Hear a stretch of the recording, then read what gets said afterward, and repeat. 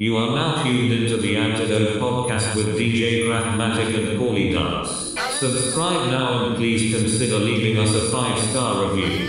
Take the antidote.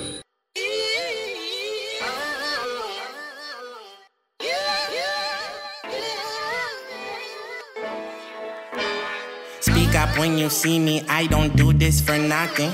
I talk too much when I'm loaded, I'm still cute as a button. We had blessings happen lately and somehow it all got harder. Need my own show and my own shit, trying to spin off like the Parkers.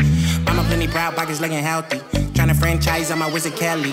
Give a good beef on my NFL D. Begging for a track, but you can't derail me. Okay, I've been gone, I'm back on, I've been alright. I had to clean off the demons that's on my life. And my beat go dumb like FIFO fun. Bet she gon' come, them legs go numb. I've been out of town, I'm out of stories to tell. Keeping it 100, ain't no shortage of them. Was never handing nothing and I'm making it work. Sleeping on me heavy and I never got hurt. Right?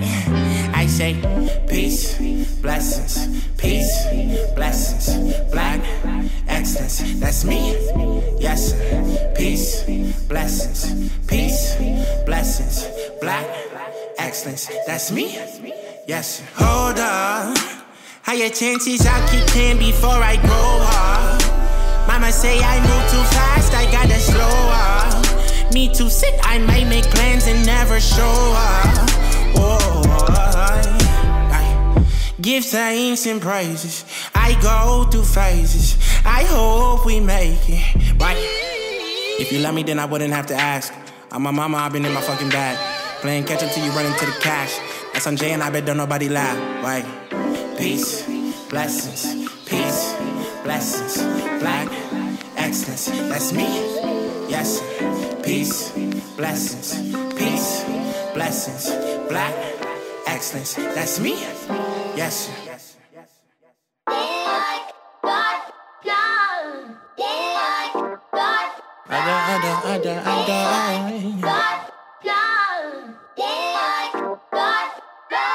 All my problems is minor, but I'm a big ass baby. Mama call me a fighter, but life just kick ass lately. I wanna just fuck off forever. Sometimes this shit gets so draining, but we was bred in this water, bitch. I'm prepared for this rain. Bodies cut on these records, no type, I don't got a preference. I don't do too many features, it just enabled the fetish. Niggas fake, that shit so true. And I know who I can fuck if she want to, if I want to. I'm just too ungrateful right now, that pick is a no. Sometimes you seek too much knowledge, the shit you don't need to know.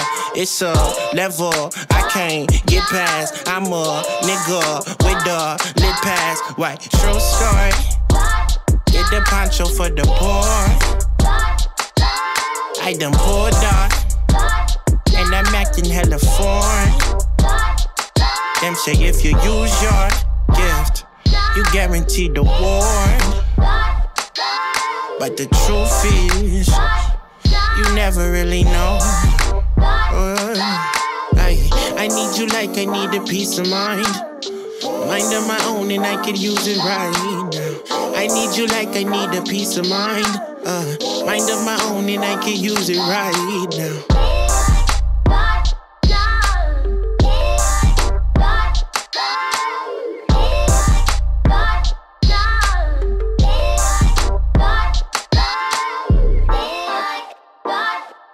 Fuck is up? What's up, everybody? This is DJ Craftmatic. You already know. You are tuned in to the Antidote podcast. I got my boy with me as always, Paulie Dubs, baby.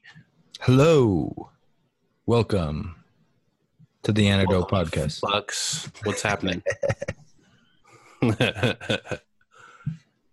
Let's fucking talk about some basketball here. NBA kind of rules the roost all the way through I'd say about mid-July, once the free agency kind of wears thin and football training camp becomes the talk of the town. So let's talk about NBA. They had a couple of big stories. They had their big award show. We'll get into that in a little bit. I think the big event was the Zion Williams show, the NBA draft. So let's kind of go over the NBA draft, some winners, some losers, some takes. Were you able to catch the draft at all? I caught some of it. I didn't watch the whole thing. Honestly, I'm never really interested in watching too much of the drafts just because I know you pretty much are going to know who the top players are going to be every time. So I kind of didn't care. I already knew Zion Williamson was going first. I already knew RJ Barrett was going to go in the first 5. So, I mean, it was kind of good. I mean, I like to see where some players land. What always interests me is what their impact is going to be. And a lot of them don't make an impact at all. But, you always find the diamond in the rough. And, of course, talking about Zion, Zion is the most speculated player since LeBron James easily. And, of course, he goes number 1 to the Pelicans. Pelicans, of course, traded Anthony Davis away. So they got pretty much a brand new team altogether. We knew that was going to happen, though. This comparison that I'm reading that somebody put in there is funny as hell. They said Air Barkley is they're calling him Air Barkley and shit. I guess from this one specific site, but that's kind of funny because he does remind me of Charles Barkley with just more bounce, a little bit more of a skill set, but more athletic kind of body. More athletic, yeah, definitely athletic. The ability to handle the rock and stuff like that. He definitely draws that comparison. He's gonna have to get a consistent jump shot, but LeBron didn't come in with a consistent jump shot either. So it's all about that work ethic. Once you get in the league, man, that's when you really got to put in the work to see what happens. I mean, I know people are gonna come for his head just because for the fact that he's been hyped up like he was LeBron James, and those comparisons, you got to live up to them if you're gonna come in the league, man. People do not rest to make sure that they bust your ass. So, of course, number 1, Zion Williamson, Ja Morant going to the Grizzlies, the self-proclaimed point god. Have you seen that shit? He calls himself the point god. Who, Morant? Yeah, he calls himself point god. He calls himself the point god. He's super high on himself, man. He's super high on himself. So it's kind of interesting to talk about the Grizzlies really quickly. The morning of the draft, they traded Michael Conley, their biggest star. Basically, they traded away Marc Gasol during the middle of the season as well. So they traded away their 2 biggest stars here to, kickstart a rebuild, which is definitely a good idea for Memphis. Definitely. They haven't really been doing anything, but that trade was very interesting. I really kind of liked it for both sides. They traded Michael Conley, as I mentioned, pretty much for Jay Crowder. Right. And Ricky Rubio is a free agent in Utah, so he won't be a part of the Jazz anymore. He's a scrub anyway. Fucking hurt all the time. Yeah, so like the NBA, Ricky Martin. Rubio's pretty he balls though when he plays the Lakers, man. He's like Michael Jordan. Yeah, he has his teams that he goes off against. Yeah, the Lakers, and I usually see him go off against like his former teams that he's played for because he's played for Minnesota. Minnesota. He's played for like 6 teams or something like that now. So, he always goes off on teams that he's played against too. But the dude's always hurt. So I think that's a fantastic move for the Jazz. That actually gives them a solid point guard as long as he can stay healthy. That gives them a solid point guard for Donovan Mitchell, and then the reigning 2-time back-to-back Defensive Player of the Year, Rudy Gobert. We'll kind of talk about that again in the rewards, but I think that kind of gives them some good, a good front line. I think that little combination right there could be definitely deadly next year. Yeah, especially if Mitchell picks up his defense a little bit. Conley, an excellent defender out of the point guard position. Those pick and rolls should be really nice. Yeah, no, it should look pretty good. And I mean, they still got a young core of players. They still got Derek Favors on the team and stuff like that. So I think they'll actually be pretty decent with that lineup. I like Mike Conley a lot. I don't think he gets a lot of credit. He's definitely slept on in the game for sure, but he definitely is slept on. RJ Barrett goes to the Knicks.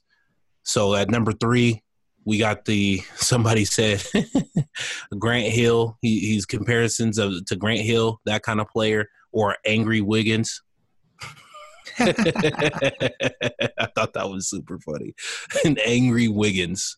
And Wiggins was a bust, though. So let's hope that RJ doesn't turn out that way. I actually think RJ, and I hate to say it because I hate Duke and I always will for the bane of my existence. But I think he's the most complete player in the draft this year, as far as RJ Barrett. The dude had a triple-double in college. So I mean, I actually think he has like the sky's the limit kind of thing. Like I think he'll progress and actually jump ahead of his other comrades that have been drafted. I honestly think he's probably the best player in the draft. You know, everybody's gonna have Zion out there. Zion's got some development to work on, but RJ is pretty much already there in all of the fashions when it comes to rebounding, assists, ball handling, shooting. All of that, he's way above, and he's still athletic. I mean, he's not Zion athletic, but he's athletic enough to put up somebody on a poster. So, I mean, they're actually in a good spot with the Knicks for getting that. I mean, it's still the Knicks. They still got a long way to go. They got to really lock in some players, but he'll be a really good addition and can be a stud going forward. I mean, he could be a star for real in the league. That's how I kind of look at RJ Barrett. Yeah, so do you think RJ Barrett will be the rookie of the year over Zion? Is that what you're saying? I don't know. I think they'll suck Zion's dick so hard that he's going to get it. But I think RJ is going to be really good. I don't know what's going to happen. That's too far out for me to say. But I know how much everybody is on his jock right now as far as Zion. So, I mean, it's pretty much handpicked for him. It's basically like how they did with Luka last year, but at least Luka lived up to the hype. So. Yeah, I mean, it does seem like you got a little Duke bias going on there against Zion. No, I just gave up. I just gave major props to RJ Barrett, who also went. So I can't say there's a lot of Duke hate there for real. Typically, when guys are this highly touted, like Zion, Kevin Durant comes to mind as one that was previously this way. LeBron James, they usually do live up to the potential. So I'm gonna give Zion a chance. I'm going to give Zion that chance here. You did talk about RJ Barrett. It was crazy. Four of the picks in the first round were all Canadians, including RJ Barrett, Brandon Clark, Nickel Alexander Walker, and Mfiondu Kabengele. All picked in the first round and all from Canada. Canada trying to take over, bro. I guess that's what's happening. Trump's going to start closing that border, bro. Can't be having Canadians coming in here taking our jobs, man. Nah. That's not what it's about. For real. Hey, it is get it how you live, I guess. Canadians trying to get a step in out there. They exported the NBA championship trophy up there. Taking NBA jobs. Right. Sounds like it's a job for Donald Trump to come in. Yeah, man. I mean, taking America's jobs, Doug. I was very happy for my boy at number 7, though, Kobe White, and my boy Nasir Little. Me being me, and I love my Carolina guys. I just didn't think those guys were ready. So I don't know what's going to happen. I don't know if Kobe White is ready. I don't feel like he's ready. A lot of people like him. I do like him. I liked him in college a lot. I just don't think he was ready. Same with Nasir Little. Nasir had to get out, though, so he either got drafted or he was a freshman too, but, I mean, he didn't look ready. So I don't know. They actually said a wealthy man's Jeremy Grant. So not a poor man's, a wealthy's man's. That's super funny to me. Jeremy Grant, who's his brother? Jaren. I think it's in like Jaren or something like that. Yeah, and they're both the sons of Harvey Grant, Horace Grant's twin brother. Yeah, I remember Jeremy just because of the fact that he was actually balling out on OKC last year. So I'm actually a fan of him, but it's just super funny. Like, I don't know. These guys are gonna be kind of hit or miss. I don't know. Outside of the top 10, to me, I don't see too much of these guys being super impactful. I see a lot of role players in this one, but like you said, you never know. It really just comes down to how these guys grow in the league and want to put in that work, because they're going to have to put in some work to really be that next player. You know, there's a lot of role players to me in this group. Yeah. In the NBA draft, it's kind of a top-heavy draft every year. Off the air before the show, we were kind of talking about how second-rounders in the NBA draft really don't make it, and we were trying to think of ones that, you know, have been decent. The only ones that I was able to find here, like, that are current players that were picked in the second round that have been all-stars were Draymond Green, Nikola Jokic, and Marc Gasol. So two of those players are foreign-born, so the foreigners, we really don't have that much information on them as compared to the ones that go through the NCAA. Right. So those can usually be hit or miss, right? Like, it's hard for teams to have scouts everywhere in the world. So it seems like some teams tend to focus their scouting in certain areas. You know, like some teams focus on scouting Africa. Some teams focus on scouting, you know, like Serbia, different places in Europe, stuff like that. Right. So it's usually hit or miss with those kind of dudes. Yeah, it's mostly risks. Like, you're going to see a lot of risks taken in these types of drafts, especially later on down the road. I mean, year after year, the depth seems to shorten a little bit by each draft class. So you hope that you're going to find something that's going to, you know, hopefully give you a good addition.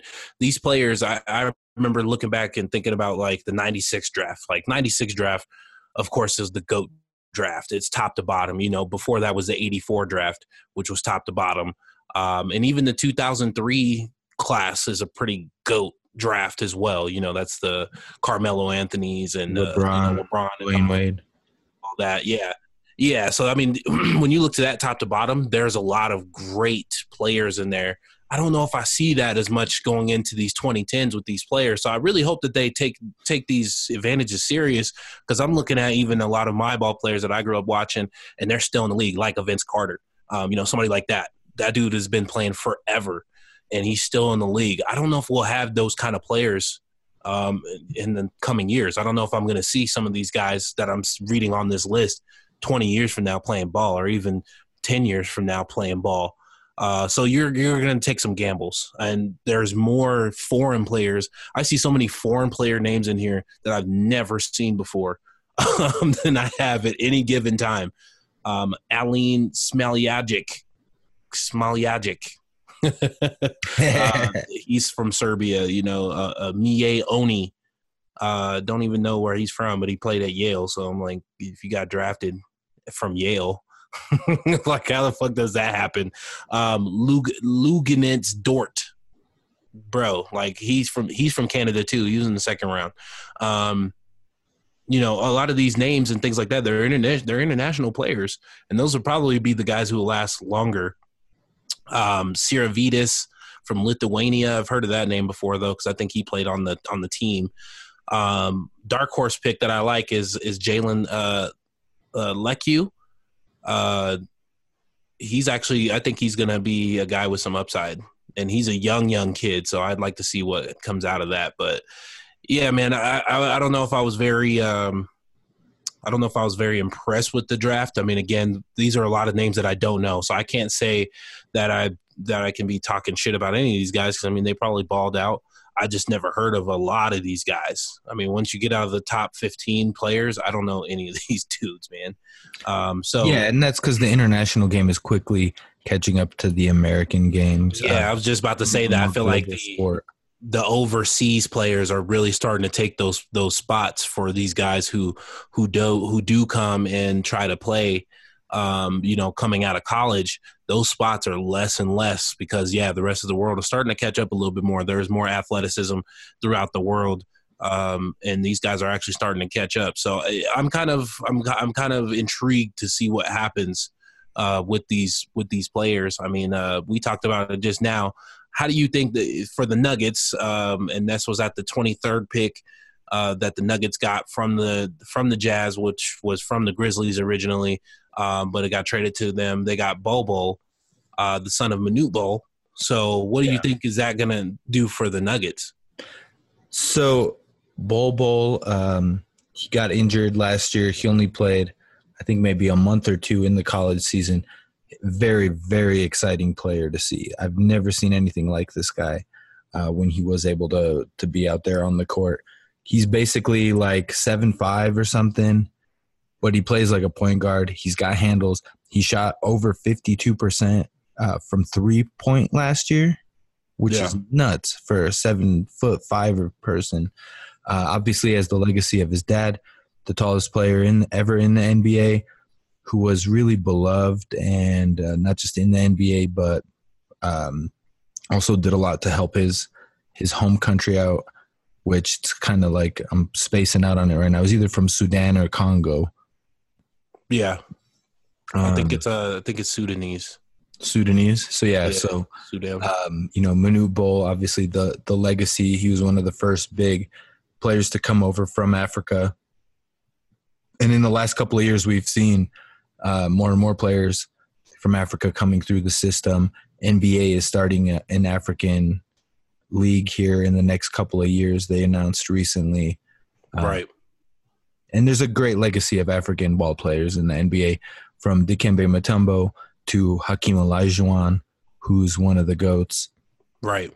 So obviously injuries is the big question. Bol missed most of his college season there last year. So it's a low-risk pick for the Nuggets. They can sit on him for a year. They can develop him. I think learning from Jokic would be a huge key for him. And in his development, if it goes well, he'll be a great piece to try to trade to some other team. Right. Going forward. I think it's a good project. I think if there's anyone that can get the most out of a young, athletic, raw talent like Bol, it would be Mike Malone. Yeah, definitely. I think he'll fit in there for sure. Foot injury is what he had. And feet injuries are pretty much the death of a big man. Yes. It's killed everybody. Yao Ming. Yao Ming was probably the most recent that I remember with just bad feet, man, and it killed his career. Yao Ming could have definitely been a super dominant player even during the Shaq time. But yeah, right. The feet injuries come back. So hopefully that's something he can overcome. And it's like you said, it's kind of low risk. They were able to get him at a good spot to where it doesn't cost them anything. There's really only upside from this point out from where Bol stands. He's going to fit definitely into the second team. Of course, he's not vying for a spot, and I don't think he'll fit in the starting lineup. I said it a couple weeks ago. I don't think two giant ass dudes are going to fit on a lineup with too much space. Though he can shoot, that is the dangerous thing about Bol is that he is a better 3-point shooter than a Jokic, even at least from what we've seen so far. We'll have to see how it translates into the league, but definitely. He does become a deep threat for that. I think that does help them a little bit. We'll see what happens when Michael Porter Jr. comes back as well. He actually plays. He's supposed to be playing summer league, so I'm really kind of interested to see what happens with him as well because they say he's got the flashes as well. So those were 2 back-to-back low-risk picks for the Nuggets that they were able to capitalize on. Now we hope to see them come to fruition, definitely with Michael Porter Jr. this summer. And then, of course, hoping to see Bol sometime next year as well. I think he's probably ready to come back from his foot injury at this point, but because he suffered it in December. So that's pretty late in the game, late stages in the game, in basketball somewhat. They start in October, and he kind of got hurt early on. So that put him out for the rest of the year for the most part. But I think there's a lot of upside for that as well. Who do you have as winners of the draft? Who do you say had the best draft and who stands the chance to benefit the most from the NBA draft this year? I would say it's definitely New Orleans. They not only did they land Zion Williamson, they were also able to get, key pieces from the Lakers, such as Brandon Ingram, as well as Lonzo Ball, who I think will be a good fit with that team down there. They also got the Lakers' number 4 overall pick, which they traded with the Atlanta Hawks to go down deeper and also stack up a couple of more picks. So even if New Orleans becomes a fringe playoff team in the next 2 years, they've stacked up a lot of lottery picks and draft picks that they can access over the next couple of years. So I would have to say that they were the top winner there. You know, I mean, pretty much for the next 2-3 seasons, they'll have 2 picks for every first round. Yeah, so I think that definitely sets them ahead of there. I could tell you also who didn't win the NBA draft, and that would be Marvin Bagley. Do you hear about this shit? They're trying to go at Dame. Yeah, so they started a little rap beef. Yo, Marvin Bagley dropped a track on the draft day on Thursday called "No Debate," and you know he just basically went after Damian Lillard, who also is like trying to be a rapper on the side. And my boy was telling me that Damian Lillard is the best rapper in basketball.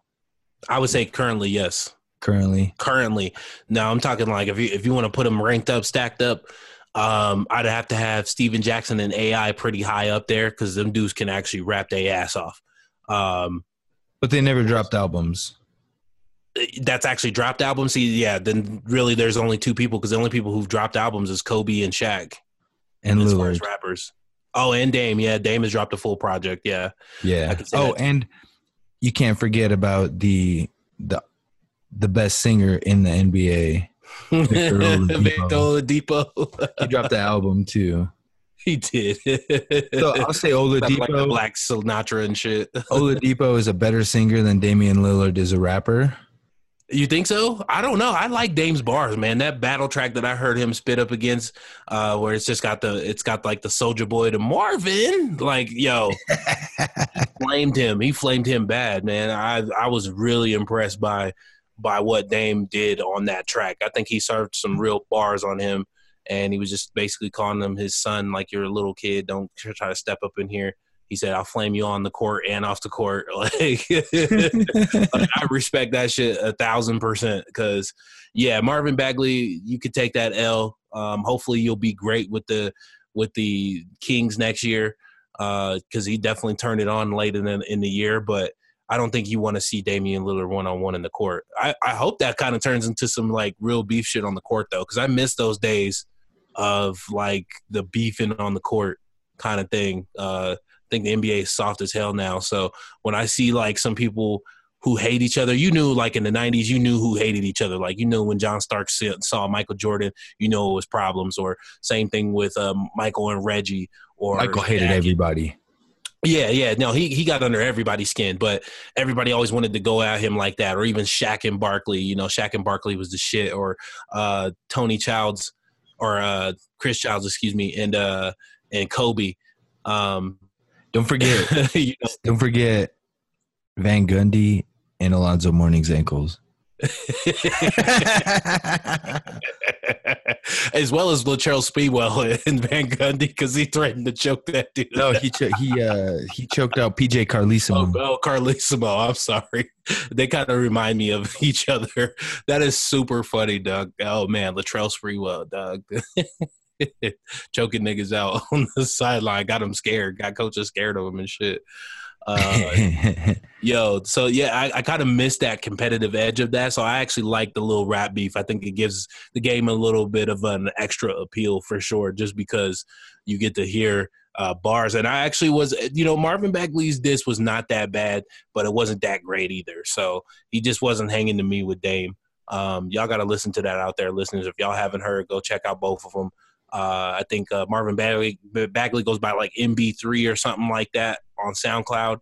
And then, of course, Dame Dollar for Damian Lillard. And you can check them both on SoundCloud. And I easily thought that Damian Lillard flamed that guy pretty bad. So sorry for you, Rook. So I missed the NBA draft. I was out on a trip and I didn't catch any of it, but I was seeing that there was a lot of trades going on at the NBA draft, and the NBA was kind of failing at everything. One example I saw was DeAndre Hunter. He was drafted number 4 overall. Right. So number 4 overall pick originally was the Lakers pick based on the lottery. So DeAndre Hunter comes out, and they give him a Lakers hat to put on. However, the Lakers traded the number 4 pick to New Orleans in the Anthony Davis deal. Right. And then an hour before the draft, New Orleans traded that pick to Atlanta. So this dude got drafted by Atlanta, but they gave him a Lakers hat. What the fuck, man? That's just part of the little debacles that the NBA does have every now and then. Like, yeah, they fucked that all the way up. You can't be giving that dude no Lakers hat. He probably was hella hyped out in the background of himself, like, oh shit, I'm about to go play with LeBron. Not, nigga. You're not. You're about to go to the Atlanta Hawks. At least he can team up with Trae Young. So I mean that's some consolation, but it's not LeBron and it's not Zion. So I mean, what do? You just go out there and play, bro. And then why did the Hawks trade Bazemore for Evan Turner, man? That's such a weird ass trade, dog. Like I saw that too, and I was like Evan Turner is Bazemore 10 years ago. Right. I was like, Evan. I remember when Evan Turner came in the league because he was a high draft pick. I remember that dude because he was like all Big Ten, for Ohio State. He was balling out. I believe he was like a top 5 pick, and he never panned out. Sure, you're right. He didn't pan out the way he was supposed to. He was hella hyped coming in. I was just like, fuck, this guy's trash. And and it kind of panned out to be that way. He's not trash because he's still in the league. I mean, he's been playing like 10 years, but he's like a, low minute bench guy who gives you that role. And he's been in Portland for the last 2 or 3 years. And I believe he was on the Celtics before that. So, I felt that was a funny ass pick as well. I was like, why?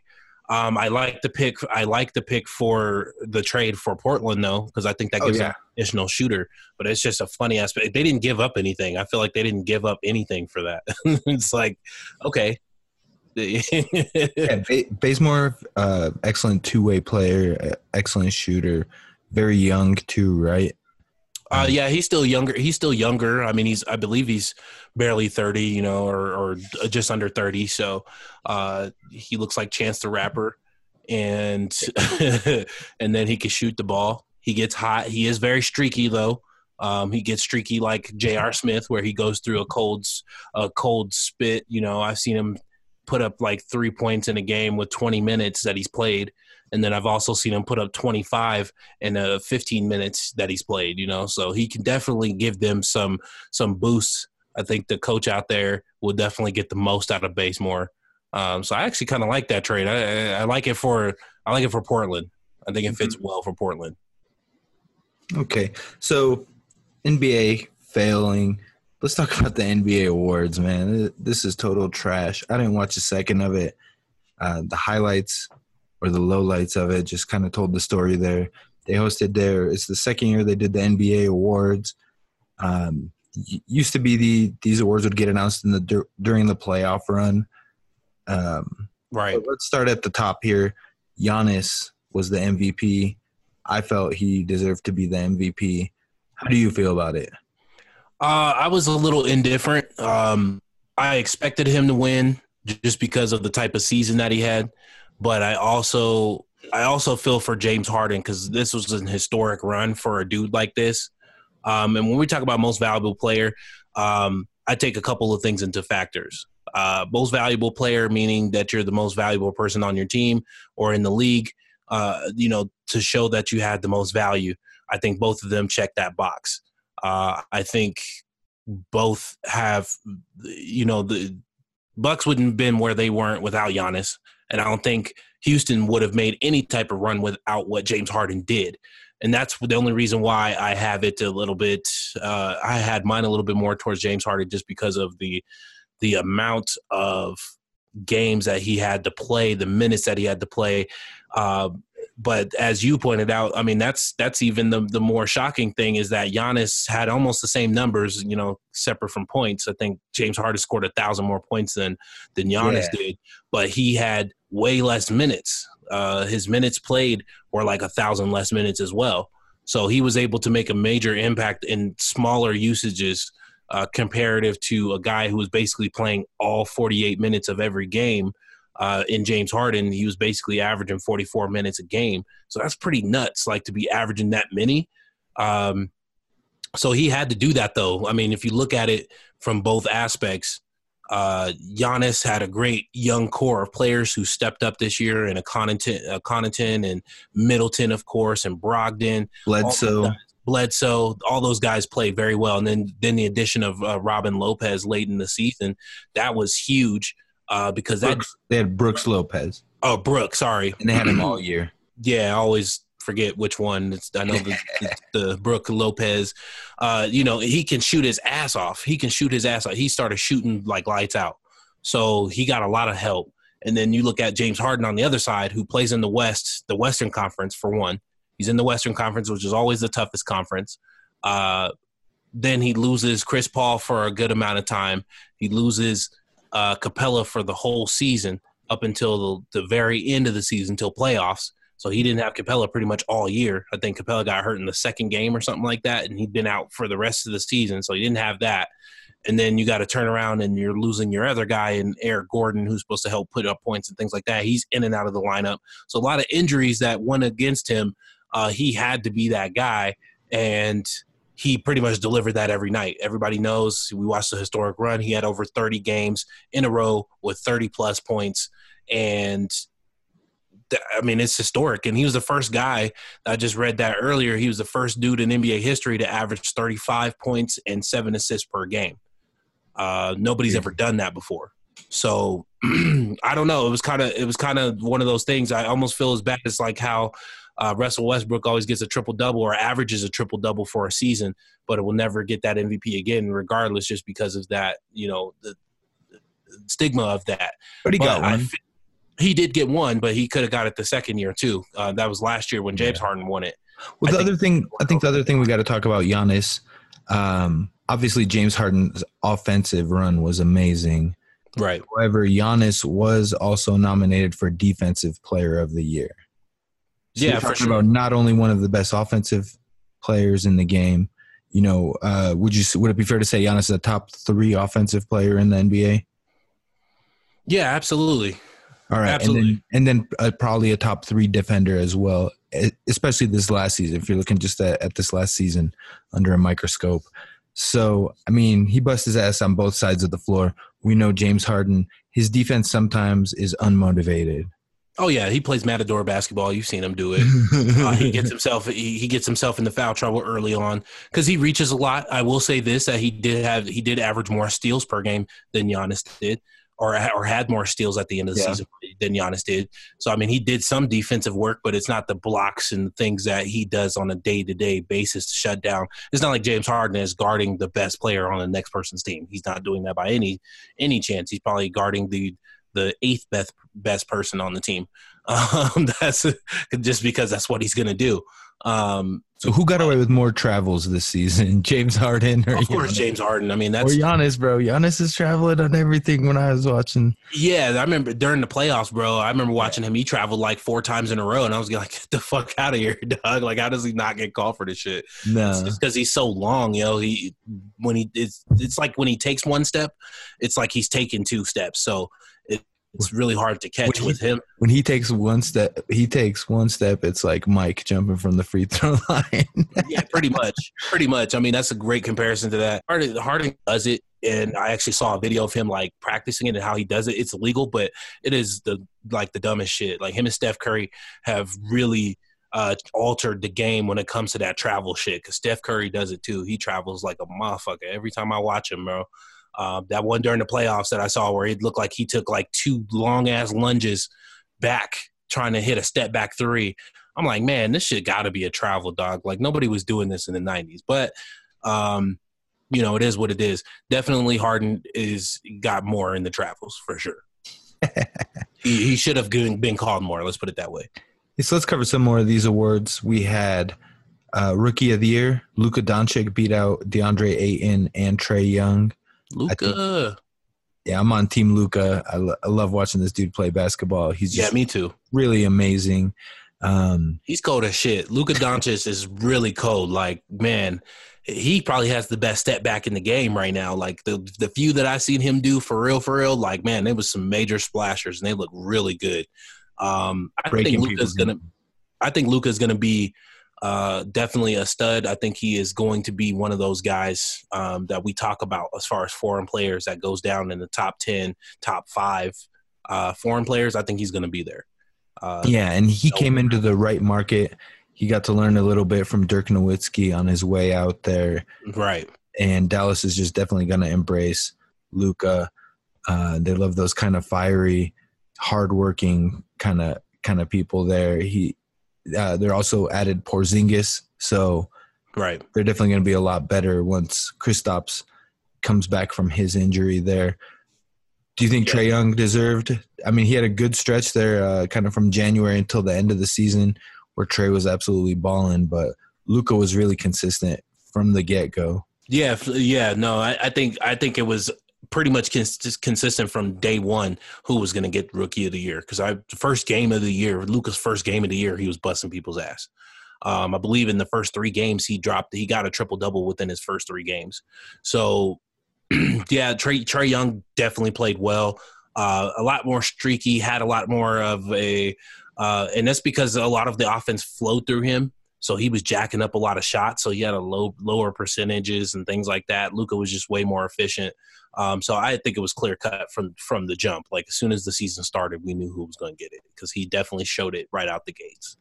Yeah, and Luka just seemed to have that kind of a little bit more of that undefinable killer instinct to his game.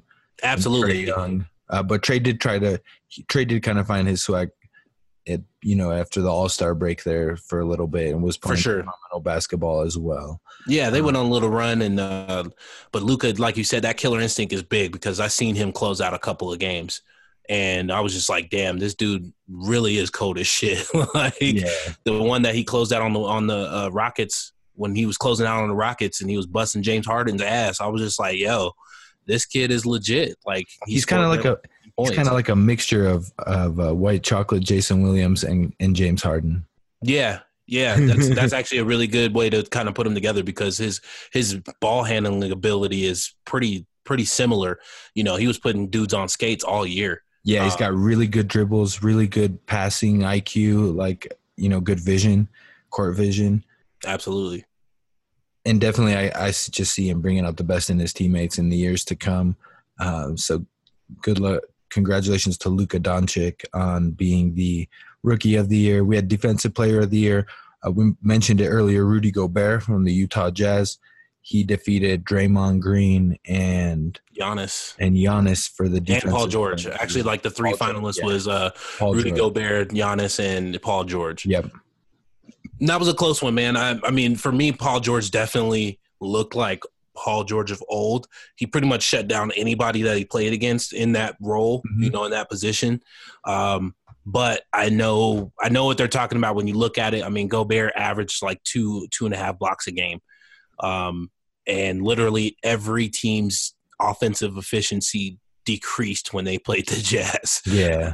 So, I mean, you gotta give them that. I mean, I think the average, they said like most teams were averaging. They were definitely a top 5 defensive team, and teams were only averaging like 103 points or something like that on average against them. So that's really, really good, man. I mean, you're locking them up pretty much. Keeping them right around 100 points is where you want to be if you want to win. Because that means there were several games that they kept teams under 100 as well. So definitely, I think that was well deserved. He is like this ages. I remember the last time, I think they said the last time somebody back to back was when Ben Wallace did it, and that's kind of what he reminds me a little bit of as far as in the paint. He's physical. He takes a lot of guys off their game. And he blocks a lot of shots, man. He changes how players come in the lane all the time. You're not just going to go down there. He's one of the last pure rim defenders in the game. For sure. Everything's more spread out now and everything like that. But if you're trying to get down in the paint, he's going to shut you down. He's going to keep you from scoring. So, yeah, I haven't seen many monster blocks except for from when Jared Allen started getting more play time from Brooklyn. He was stuffing nigga shit like that too, but Gobert's been doing it for the last couple of years. I saw a really cool photo. It was like Gobert was kind of like in the middle, and it was his hand, and there was like all these different pictures of players, and they're real life photos and stuff, but they're all kind of meshed together of him blocking their shots. Oh, nice. That's awesome, man. Yeah, Anthony Davis, he gets a lot of blocks too. He does. He's just not as consistent as Gobert is with it, for sure. All right. And not healthy. Hell no. And then Sixth Man of the Year goes to Lou. Yeah, they should just rename this to the Lou Williams Award. They really should. Because what is this, the 3rd year he's won it in a row, I think, or something? Yeah, I think definitely at least his 2nd year in a row that he's won it, possibly his third. I remember Jamal Mashburn would be winning them for the Clippers all the time too. Yeah, Jamal Mashburn. So is Jamal Crawford. Jamal Crawford. Yeah, Jamal Crawford was the other guy who was winning it pretty frequently. Outside of those two were the last two who've basically just been trading back and forth. It's usually Jamal Crawford. But then, Lou Will has been on a tear the last couple of years. And he was in there in voting with Sabonis, Montrezl Harrell, a couple other people. It wasn't even his own teammate. So it's like, first of all, the debate is Lou Williams really a sixth man? He does come off the bench. He's always the first one to come off the bench. However, he gets 30 minutes a game. So he gets the starters minutes. Once he gets off the bench, he's closing out the games. He's the main guy that the offense goes through. I mean, there is no minimum for a sixth man. I mean, technically he is coming six off the bench. Because the starting lineup doesn't include him, so you got to put him in there. Yeah, but then he's up. Then his teammates also nominated, so you can't have 2 sixth guys coming. Yeah, I thought that was weird too. How Harrell was in there to be that, because that dude's I thought he'd been starting the whole year. Pretty close. Games. He started a lot of games there. He did. Especially once Tobias Harris got traded, he was starting a lot more towards the end of the season, and. I don't know. They should just name it the bench award instead. But sixth man kind of has a nicer ring to it. It's kind of cool sounding. Right. It doesn't sound as whack like, oh, you're just the best bench player. Yeah. So when I hear bench, it's like, oh, you're riding the pine, bro. It was funny. I seen The Onion. They got like the Onion's got like fake articles or whatever. Oh, yeah. Spoofing and shit. Yeah, spoofing like satire articles there. Yep. The Onion had when they did the NBA awards, The Onion put out an article and it said, Nene Hilario wins the NBA 10th man player of the year.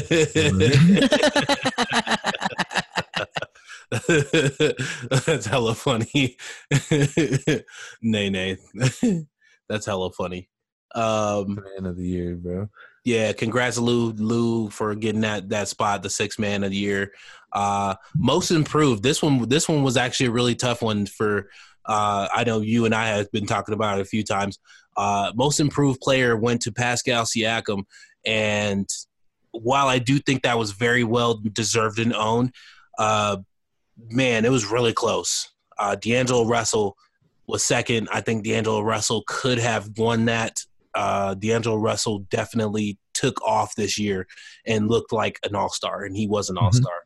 And, it's pretty crazy. Though he's in the East, so is Pascal, but man, I think there was a lot of influence towards the end of the season that had to go into that discussion. But man, D'Angelo was there the whole time. He took the Nets to the playoffs for the first time in a long time. So yeah, and he led the team.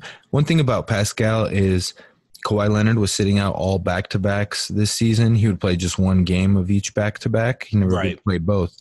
And the games Kawhi didn't play, the team definitely went through Siakam. Right. He was the leader of the team in those games. Now, it's not his fault that, Kawhi was playing all the other games and it was Kawhi's team in those other games. When it came down to it, Siakam stepped it up. We saw it in game 1 of the NBA Finals when he kind of just took it over there. He also went from 7 points scored per game to some 19 points scored per game. So tremendous output, while at the same time, D'Angelo Russell did improve a lot, but D'Angelo Russell this past season played at the level we expected him to play when he was drafted by the LA Lakers. That's exactly why I think that's why he didn't win it. That's exactly why I don't think he won it. Siakam was a first-round pick, but we didn't know of his ability to be like this. We didn't think he could be that kind of player, kind of like a Draymond, more talented offensive player, like of a Draymond type of build. They're kind of the same kind of build and lankiness and that kind of stuff. And Pascal is on that next level when it comes to that. When we're looking at the offensive game and how he can play and everything like that. And you hit it right on the head, though. D'Angelo played like he was supposed to, like how we imagined him to when he went to LA. We saw flashes of it from time to time, but it wasn't consistent. And then the whole thing of him snitching out Nick Young to Azalea and all that type of shit, that definitely changed the course of his career. Who knows? He could find his way back to LA. I see that in the talks right now that he might want to go back to LA. Yeah, he wants to go back to LA, but he can go bite it. Just like Kyrie was kissing ass and trying to get back to playing with LeBron. He can go bite it. It's not going to happen. It could happen. We say it's not going to happen, but it definitely could happen. We don't know what's about to happen right now. But I think Klay Thompson might want to go there because he just signed up for a little Space Jam 2 role. Oh, yeah, no, huh? I saw that too. I was like, that kind of works. He's going to be close to LeBron for a lot of time. Anthony Davis was immediately announced to Space Jam 2. He's the co-star the second that he joins the Lakers. Like, nothing fishy there. Nothing fishy there, bro. Nothing to see here. All those guys are going to be signing to LA. Watch. And De'Aaron Fox was on that list as well. De'Aaron Fox really did step up this next year, but he this last year. But I think he's a second or third year player. I kind of expected that from him as well because he was a highly drafted pick out of Kentucky. And so you expect that kind of level of play from him just because he was highly touted with that team. And that's kind of the same reason why I don't think he would have deserved it either. Pascal definitely stepped up, coming off of the bench and really just stepped into a world of his own. So shout out to Pascal. Now he's an NBA champion too. So that shit's pretty dope. Hell yeah. He had a really cool speech I caught some clips of from the NBA awards show where he was dedicating the award to his dad, who basically, gave up everything to make sure that Pascal could learn the game of basketball and, make sure he could get noticed and get out of Cameroon and get these opportunities. Yeah. To get out of Cameroon. And, now Pascal is in a great position to give back to his home country and to his family. And I know Embiid is so salty. He's also from Cameroon. All those tears that he cried when that shot dropped. and that was the difference maker. Like if Kawhi didn't make that shot, they may have never won that title, man. Everything could have been completely different. Yeah, real talk. Embiid could have been crying in the NBA Finals. Right, and they may have went there. So that definitely changed the whole landscape of this year. So, but that also came down to Pascal's game because I remember that game too. Pascal was busting their ass, and they didn't have a lot of help. Kawhi wasn't playing that great that game, but he hit that shot, and that's what they brought him there for. So, they brought him there to close out games and win games, and he did that. He at least did that, but they needed that Pascal points because we definitely know Kyle Lowry ass did not show up for majority of the playoffs. So they definitely needed his help. That worked out very well. And to Kyle Lowry's respect, his grandmother had passed away and he didn't bring it up at all. Like he wasn't trying to make I saw that deal about it. So I'm sure that did wear on him. Plus he broke his finger or something like that too. Yeah, so his finger. Yeah. He was going through a lot, so I'll give him somewhat of a reprieve. But just like the dude who said it last night who was hosting on the award show, he said just like in playoff fashion, and James Harden wasn't there at the awards, he wasn't there in the playoffs. Kyle Lowry is the same. Even before this year, he was never showing up in the playoffs. So he gets some reprieve, not a lot, because this is a consistent thing for him. But anyways, we go on to the next one, the Coach of the Year. Coach of the Year, we had been calling it pretty much all year. We already knew that Coach Bud was going to win. Budenholzer, from the Bucks. It was pretty much like a Bucks sweep in these awards, man. The Bucks got a lot of awards out of this, and definitely it was well deserved by Budenholzer. He did in the first year coach. They said that this is one of the most successful years by a first year coach. He really just made that team go up and beyond what we thought that they could do, and really made them a really, really good team, like a really scary team.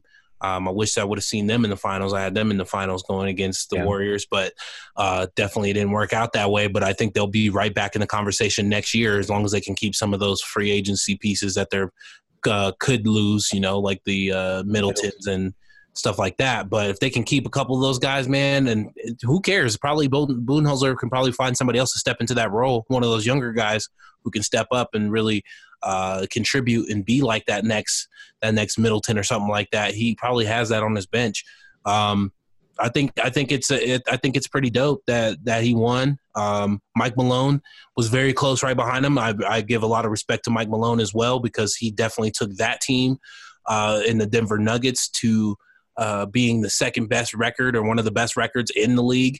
Yeah, they were number 2 in the West. Number 2 in the West, excuse me. Yeah, number 2 in the West, but definitely top 5 in the league. So you got to give them a lot of respect. I know that was a hard one to go back and forth with, but definitely being the number 1 team in the NBA, you got to give that usually to the head coach who wins that. Yeah. At least takes that during the regular season. And the Nuggets definitely were the team that exceeded expectations the most. Like, Milwaukee was expected to be a top 3 team in the Eastern Conference, while the Nuggets were expected to be, a fringe, maybe an 8 or a 9 seed in the West before the season. They had missed the playoffs the last 2 years before, and no one expected them to be not just a 2 seed, but they were in contention with the Warriors for the number 1 overall seed for the Western Conference through most of the season. So, and nowhere near the caliber of stars compared to some of the other teams that were in there, compared to like the Houston Rockets or the Oklahoma City Thunder. And the Nuggets just did it with playing team basketball and with one of the great young up-and-coming stars in the league right now. Yeah, absolutely. And they'll definitely be back again next year. I think they're going to be even stronger. If Michael Porter Jr. can come back healthy, that might be probably in my top 3 teams that you need to watch out for in the West, who could actually go all the way to the finals for sure, because they were one piece away, really super, super dangerous. And they're just young. They're a young team. So they've learned a lot from this last season and this L that they took against Portland, because they should have worked Portland's ass, but it's the playoffs. It's different. So I think that Mike Malone could be in that conversation again next year. I really do think he could probably win it next year, because I think they're going to make some moves for sure. Among some of the other awards, I got some smaller ones. So the Community Assist Award went to Bradley Beal. The Sportsmanship Award went to Mike Conley Jr. Executive of the Year, John Horst, who was also with the Bucks. So like I said, it was kind of the year of the Bucks. He definitely put that team together and helped get them to where they needed to be. So he won Executive of the Year. Teammate of the Year, Mike Conley again. So he won Teammate of the Year and Sportsmanship Award. I love to see that, because what more do you want to see from a player more than just being a great teammate? Is the sportsmanship as well. So that's pretty dope. Shout out to Mike Conley for getting that. House of Highlights Moment Award went to Derrick Rose. Shout out to Derrick Rose when he dropped that 50 burger. Yep, career high. Yeah, career high. After all the things that he's been through, I thought that was super dope that he got that award. And congratulations to him. Hopefully he can continue to try to do that. I know he's looking for a ship, so maybe he might go to LA, because I know he's looking for a ring too, and I think it would be well deserved. The funniest one, and I can't forget the Sager Strong Award went to Robin Roberts. Shout out to Robin Roberts. Still fighting through all the cancer. She's been cleared, but her hair's growing back. She's looking great. That's a fantastic story. Rest in peace to Craig Sager, because of course he passed away a couple of years ago, and I love that award. But the funniest award that I saw, and the funniest shit that I read up on, was the Lifetime Achievement Award, and it was a co winner award, and it was super funny to me. And so this was probably the most awkward outside of Shaq hosting. He's just ripping on Charles Barkley the whole time. So it was a little bit corny, because it's just Shaq just talking shit the whole time to Charles. But the Lifetime Achievement Award went to Magic Johnson and Larry Bird. So first off, first they give Larry Bird the speech. He gets to go up first, so they let the white dude go first. And Larry Bird gets to talk about all the accolades that he's gone through. And of course, everybody knows Magic Bird. It was a damn video game. Right, one of the greatest single one-on-one rivalries in the NBA, maybe outside of Bill Russell and Wilt Chamberlain. I mean, these guys were going at it like from high school. Yeah, high school, college. They played the college national championship game against each other. They played an NBA finals against each other. Right. Yep. So looking at both of these guys, and multiple times that they played in the NBA Finals, I think they played each other like 3 times. So looking at that, they're battling each other, and it's been a battle pretty much since that. I think they just battled through life. Both have been in roles of somewhat of a president of a basketball operations role. Both of them have been in head coaching roles, and Larry Bird has always got the one up on Magic. And he got him again, motherfucker, because he got to do the speech first, and it was just awkward as shit and funny as shit because both of them. It's funny that they both got it. Usually it goes to one person. You usually don't give it to 2 people. Right. You don't give it to 2 people who've always gone at it. I think that shit was set up from the beginning, and it's funny as fuck. And I think Adam Silver in the league was definitely trying to play that as part of the league, you know, the whole league thing, because it's hilarious. Both are on opposite ends of the spectrum. You know, Larry Bird has helped build, I believe it's Indiana, right? He's there for Indiana. So he was there trying to build with the Pacers, you know, of course, trying to keep Paul George, but then helping bring in Victor Oladipo and all those kind of things, the pieces that made them look successful over the last couple of years. And he also had a head coaching stint where he was successful as well, but he didn't feel like head coaching was for him. He wanted to be more in the front office.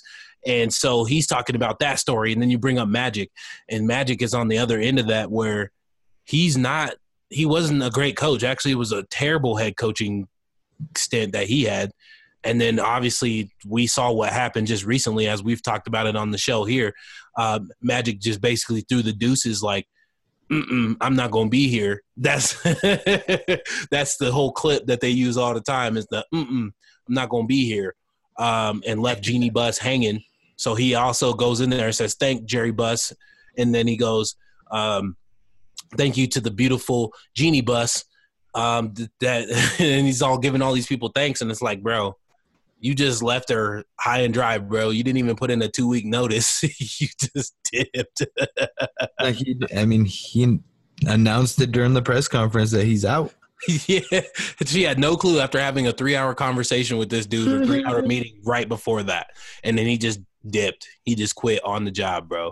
Like, there is no funnier way to fall from grace, except for the way that Magic Johnson has. And I just find it so funny that they did that. Like, he pulled the okie doke on the Laker organization at the very last minute, and then you give him a Lifetime Achievement Award. And not only on top of that, you give it to Larry Bird at the same time, who's also beat him and got more rings than him. That's like the ultimate troll if you haven't seen one. Like, that's a super troll mode right there. Funny as shit. Super, super funny. So shout out to all of them. NBA awards, you just start giving them out again during the regular or at the end of the season during the playoffs. Just announce a different award every day. Shit was way better. No one wants to sit and watch this bullshit. Everyone's looking bored. The players are bored. Shaq's jokes about LeVar Ball are bored. And yeah. I wanted to do a shifting gears comment, but I left it alone. Shifting gears. I like to shift with you anytime, Paulie. I don't care. That shit's funny. Man. Oh, shit. So yeah, what do you think about these awards? You just basically said it. They need to get rid of it. They shouldn't have a full award format. If anything, they could do it during the ESPYs, but that's way too early in the season, of course. So that can't be true that they can do that. But it just doesn't seem to fit, man. I don't like the awards set up to try to make it all really cool for the NBA players and stuff like that. It just didn't fit well, man. And a lot of people share that same sentiment that it's really not needed. Just announce that shit like no other sport. No, it would be cool. Like it was always cool when they would give if your team was still in the playoffs and they gave you the MVP trophy in front of your home fans. Right. This shit always looked cool, man. Like, now you can't do that. You're not given the opportunity because you're going to give that MVP award to Giannis at the beginning of the regular season. 4 months from now, no one's going to care anymore. It's a new season. He didn't win that season's MVP award, so. Yeah, they should just leave it alone. Go back to the last format. I think it was a big flop for the NBA. I think they were just trying to keep ratings continuing. Yeah, making some more advertising money. Yeah, make some more advertisement money, that kind of thing. And I think it was just a flop, man. And yeah, it's just not one of those things that they need to do right now. Yeah, just skip that shit, bro. Just cut the check. Just cut that. Adam Silver, nice try. I know what you were trying to do there, but let's not do that. Spare us all, please. Yo, All right. so that's what we got on the NBA, man. Yeah, definitely y'all gonna have to check it out. Give us y'all feedback. Let us know what you think. What do you think about the awards? Who you think should have been the MVP? All that good shit. Yeah, who won the draft? Who won the draft? Who's the biggest losers? You can hit. Y'all gotta go check us out, man. Go to techgame.com. Y'all subscribe, like, share. Check us out on Stitcher, Apple Podcast, all of the above. Definitely, yeah, Spotify for sure. Run them Spotify's up because Lord knows they're not paying shit anyway. But definitely holla at us, man. Holla at us and let us know what you think. Give us some of your feedback, and we would love to chat with y'all and kind of battle with y'all if y'all willing to step up to the plate. So, again, my name is DJ Craftmatic. That's Pauly Dubs. This is the Antidote Podcast Show. Please subscribe. Please leave us a 5-star review. TakeTheAntidote.com.